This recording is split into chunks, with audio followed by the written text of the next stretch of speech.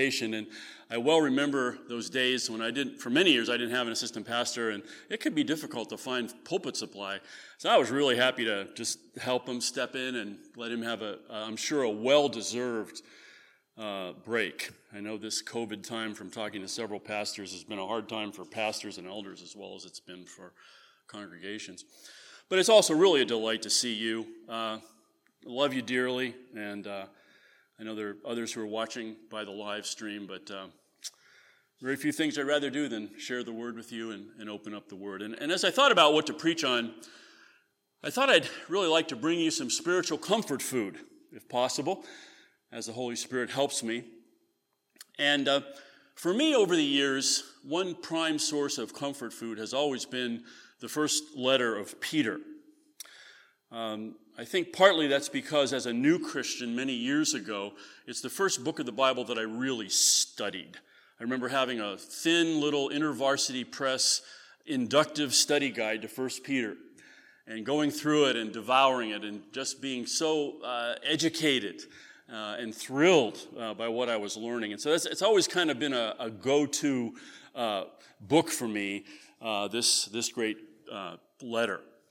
And I just have one or two sermons this week and next week, so I'm certainly not going to go into a long background or introduction to the letter of 1 Peter. But I do like Calvin's comment. Calvin says the main purpose of this letter is to raise us above the world, and so to prepare us for the battle of our spiritual warfare. And I think that's right. If you read 1 Peter, you see many references to suffering. The believers' lives were very uncertain. Could be dragged into the arena, crucified, killed, sold into slavery at any time. And Calvin is right to say that Peter's trying to raise us above that, not to avoid it, but to equip us for that spiritual warfare. And so then, if you'll think of it in that regard, let me read our text for this morning, 1 Peter 1, verses 3 through 5, and then, Lord willing, we'll look at the few other verses next week. Blessed be the God and Father of our Lord Jesus Christ. According to his great mercy, he has caused us to be born again to a living hope through the resurrection of Jesus Christ from the dead, to an inheritance that is imperishable, undefiled, and unfading, kept in heaven for you, who by God's power are being guarded through faith for a salvation ready to be revealed in the last time. Let us pray. Thank you for this wonderful word from you, Lord. And I do pray that it would be comfort, food for my brothers and sisters this morning, not in some escapist sense, but to comfort us that we might courageously fight the good fight of faith. And we pray these things in Jesus' name. Amen. The sign said, nothing can bring you peace but yourself. Patsy noticed that she even took a picture. It was on our fire department over here, a little sign it put out. We have a really good fire department, but that wasn't the wisest advice I've ever seen. Nothing can bring you peace but yourself. Well, plenty of us are grasping for peace these days, and it seems like there are plenty of things to unsettle us, aren't there? COVID and unrest and racial issues and nasty politics and everything else. But the message we seem to get, it seems to me, is always bad news. And it's one version or another of, it's on you to fix this. It's on you to dig deep enough into the resources you have to somehow find peace and overcome anxiety or to deal with all these problems that we're facing. To me, that's bad news. That's just another burden. It's just a kind of other law that someone has made up. I much prefer Peter's counsel, and I think his is really good news. Because Peter is going to tell us that peace can be found, but that peace comes from totally outside of you. It's not inside you. It doesn't come from within. It comes from without. And isn't that the message of the gospel? As Peter writes to his scattered, it's interesting, Elder Will Wilson was praying about being scattered, and as we are, in a sense, by this virus. And Peter is writing to those who are scattered, exiles, Christians, around in various places, and suffering people. And notice how he begins. He says, "Blessed be the God and Father of our Lord Jesus Christ." What a radical approach. He doesn't begin by saying, okay, here's what we need to do about suffering. Let's strategize. Let's think about this. Let's plan on this. Not that it's wrong to plan and strategize in certain areas. He begins with worship. He says, look up. Look ahead. Blessed be the God and Father of our Lord Jesus Christ. What if we did that with every trial that God brought our way? We embraced it with worship. And sure, then you do the practical things you have to do. I'm not saying that we don't. But begin with worship. In the midst of the trial, blessed be the God and Father of our Lord Jesus Christ. Thank you, Father, that you are faithful. And what a reminder he gives to every believer. Blessed be the God and Father of our Lord Jesus Christ, who according to his great mercy has caused us to be born again. If you look in the Greek language of our passage, that verb, born again, is the key verb in these verses. The others spin off it. So we have a clear idea of what Peter's main point is. He's celebrating the fact that by God's grace, we're born again. And so, dear Christian, think of this. Even in the midst of trials, as God has worked in your life, do you realize that you have received mercy? And I shouldn't say mercy. Peter says, great mercy. You have received great mercy, far beyond anything that we deserve or imagine or even can ask or think. Blessed be the God and Father who has caused us to be born again in his great mercy. What a wonderful word this born again is. I guess it got trivialized a little bit back in the 70s when everybody was talking about being born again, even the secular media. And, are you a born again Christian? Well, we know from our Bibles that there's no other kind of true Christian than a born again Christian. And Peter certainly is thinking about what the Lord Jesus Christ said to Nicodemus. And you, of course, remember what he said. That seeker who came to him by night. Nicodemus, for all your knowledge and all your learning, unless you're born again, you cannot see the kingdom of God. And for years in my own thinking, I was thinking somehow born again is something you had to do. And somehow a light went off and said, wait a minute, Jesus is not telling Nicodemus to do anything. He's describing what God does. Because he goes and talks about the work of the Holy Spirit and the blowing of the wind and a mysterious work of God by which we are brought from death to life, regenerated, and made heirs of the kingdom of God. Born again. Brought from death to life. Christian, think of it. We ought regularly, when we're waking up in the morning or going to bed at night, no matter how good or bad the day has been, thank you, Father, blessed be the God and Father of our Lord Jesus Christ. You have given me great mercy. And by your mercy, you've enabled me to see the kingdom of God. So Peter celebrates the fact that Christians have been born again. And now I want you to notice that this main verb spins into three glorious possessions that the church has. Three glorious possessions that we have in Christ. Peter says we've been born again, first of all, to a living hope. Secondly, we've been born again into an inheritance that is imperishable. And we've been born again unto a salvation ready to be revealed in the last time. That's what we've been born again to.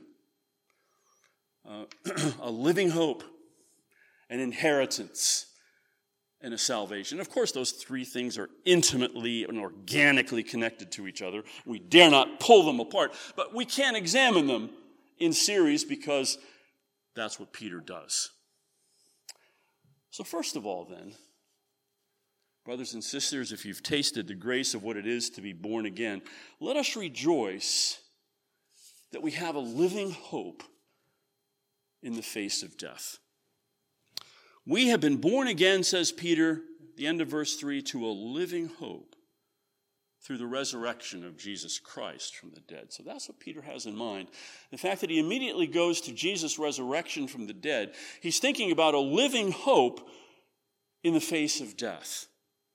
Death, the last and final and great enemy.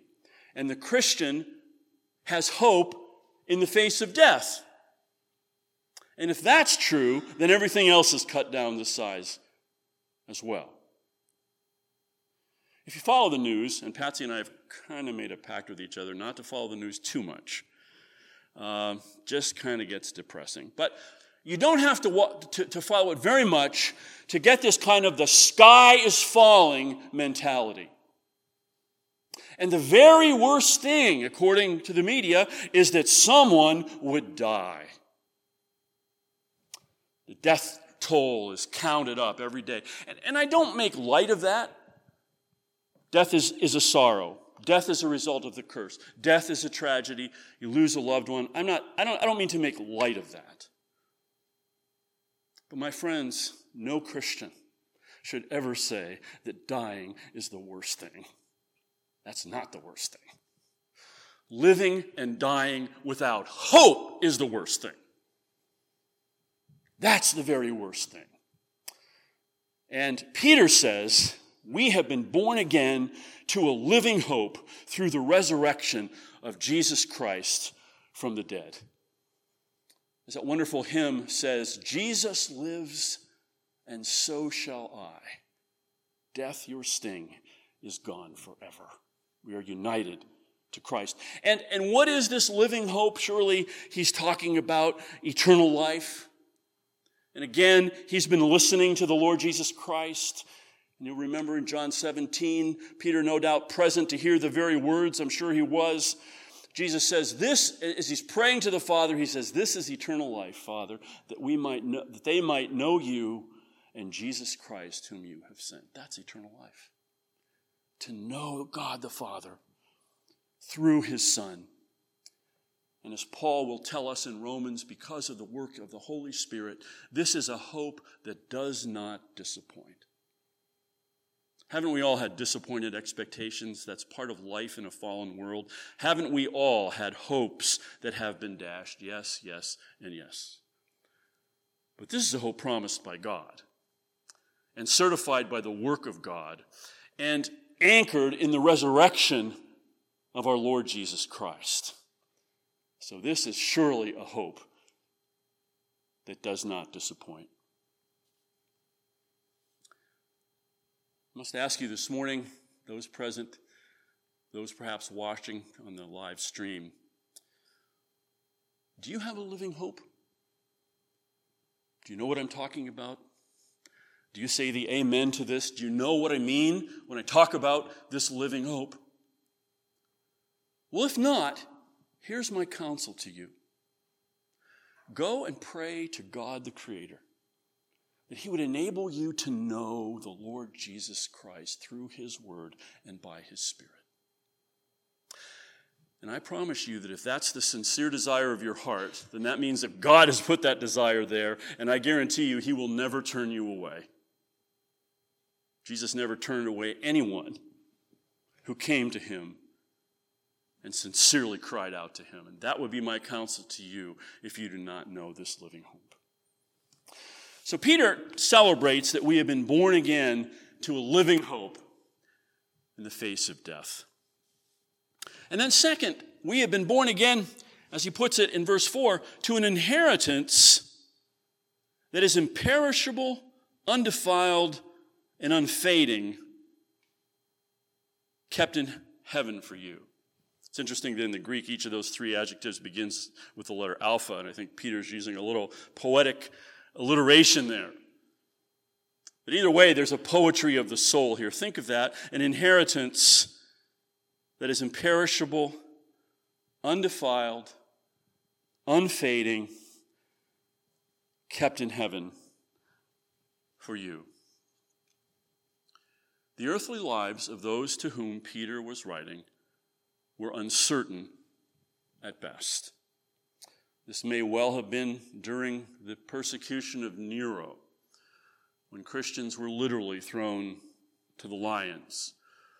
But certainly persecuted, marginalized, as we say today, kind of viewed as the scum of the earth. Their earthly lives uncertain. And in parallel ways, that's one of the things about life today, is it not? Does it not seem so uncertain? I hear people say, well, I'll do such and such when things return to normal. You hear people saying that? I say that.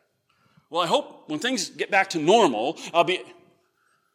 But what does that mean? What does normal mean? Is there some assurance that life is going to go back to the way it was back in January of 2020? I don't think there's any guarantee of that. And I'm not trying to be a doomsayer either. I'm just saying it's the uncertainty. And so Peter says, what I want you to know is the inheritance that you have, that God has promised you. Whatever else happens that's uncertain, you have this inheritance. And that word inheritance has a wonderful Old Testament pedigree. When God spoke to Abraham, he promised him a land. He promised him that they would be a great people. And that would come about through faith in the gospel, even as it was revealed then. And in the New Testament, we see the fulfillment of that inheritance promise, where believers now have not simply a land of Palestine, but a new heavens and a new earth in which righteousness dwells. Peter talks about that in his second letter. Jesus says the meek, those gospel believers, will inherit the earth. And when it comes right down to it, if you ask me, well, okay, but like, what is this inheritance? This inheritance is God himself. I will be your God. You will be my people. He will dwell with us in the new heavens and the new earth. Read the book of Revelation. There's no temple there. There doesn't need to be one. Why? Because the Lord God dwells there. He is their light. He is their temple. That is our inheritance. And not only an inheritance, but just to, as it were, maybe overcome our skepticism or underline our belief, he describes this inheritance. Different translations translate this different ways, but imperishable, undefiled, and unfading. My dear friends, is there anything else in your life that you can say that about? That you can say it's imperishable, it's undefiled, and it's unfading? I don't think there's one thing. Can you say that about your health? Certainly not. As I learned the hard way a few years back. No, you can't say that. Can you say that about your money? No, you can't. Have you paid any attention to the stock market lately? Don't pay attention to the stock market. Especially if you're retired. I've said to Patsy a few times, I think I might need to send out some job applications. But seriously, can we say that about our possessions? We can't. Moth and rust destroy. And even, can we even say it about our beloved friends and family, that we will have this imperishable, undefiled, and unfading bond with them? No, we can't say that. I can't stand up here and lie to you. They could be gone tomorrow. We could be gone tomorrow.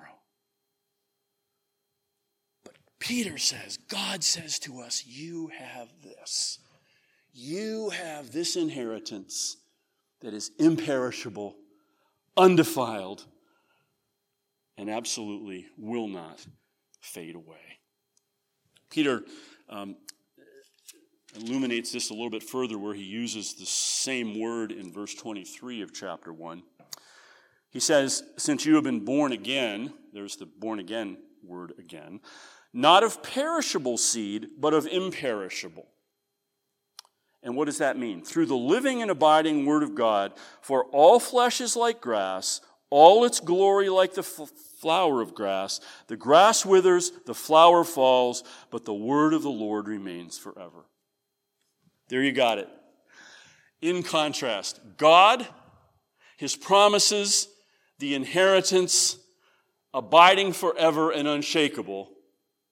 And on the other hand, everything else is just like grass, like the wind that blows through it. A wonderful promise that God gives us. And it's also interesting in chapter 3, verse 4, Peter comes back to this word here in a character quality. I think this is interesting. He's talking here about godly wives. And he says, let your adorning be the hidden person of the heart with the, here's the word again, imperishable beauty of a gentle and quiet spirit. The point being, those who've been born again and walk with God by faith begin imperfectly but truly to take on some of those imperishable qualities. I think of what Paul says in 1 Corinthians 13 about love. Won't fade away. Everything else will, but true, divinely generated love never will. And the final thing I want to say about this inheritance is, if this were not enough, you hear people talking about putting their money in the bank, or people saying, I don't trust banks, I'm not putting my money in the bank, I'm going to go dig a hole in the backyard and put my money there. Well, God has a bank, and this is an impregnable bank, and this bank will not collapse or go out of business. Notice what Peter says, this inheritance at the end of verse 4 is kept in heaven for you. That's where it is. The earth may shake, mountains may fall into the heart of the sea, people may get sick from COVID, who knows what's going to happen tomorrow? I don't. But this inheritance is kept in heaven for you. Talk about a secure investment. I highly recommend it. So, we see that we are born again to a living hope. We're born again to this wonderful, imperishable inheritance.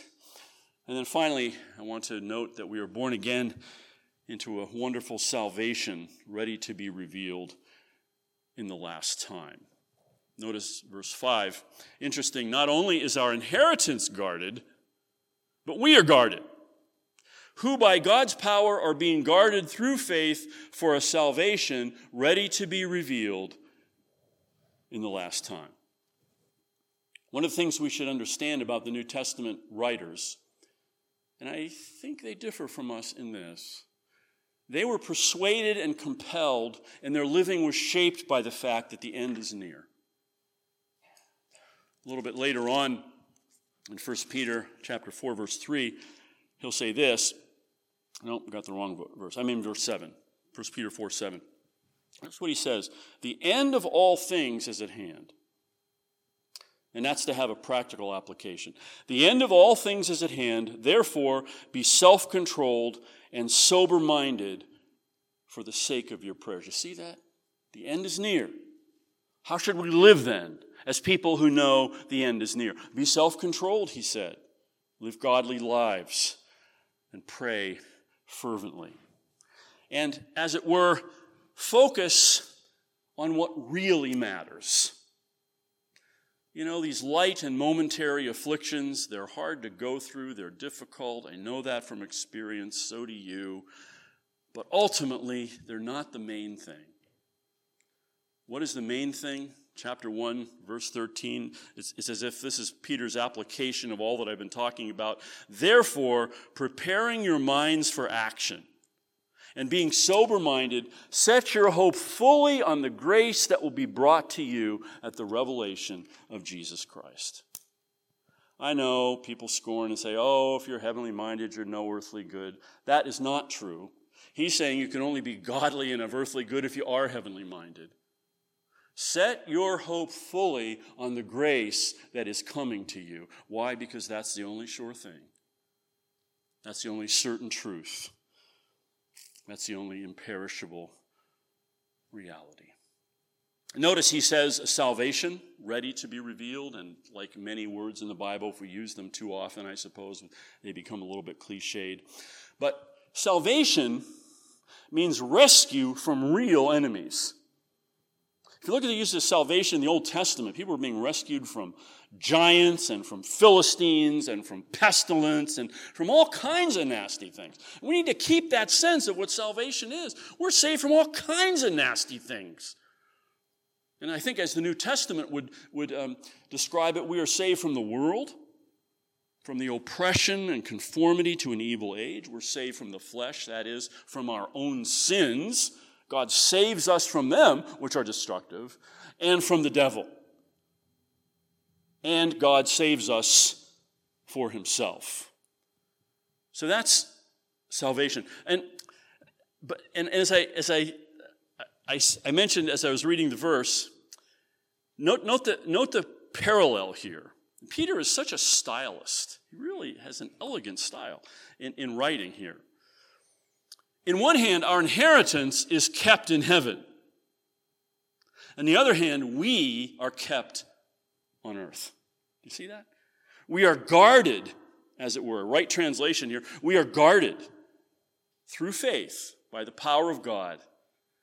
So God is not only keeping our investment in heaven, as it were, his inheritance, he's guarding us.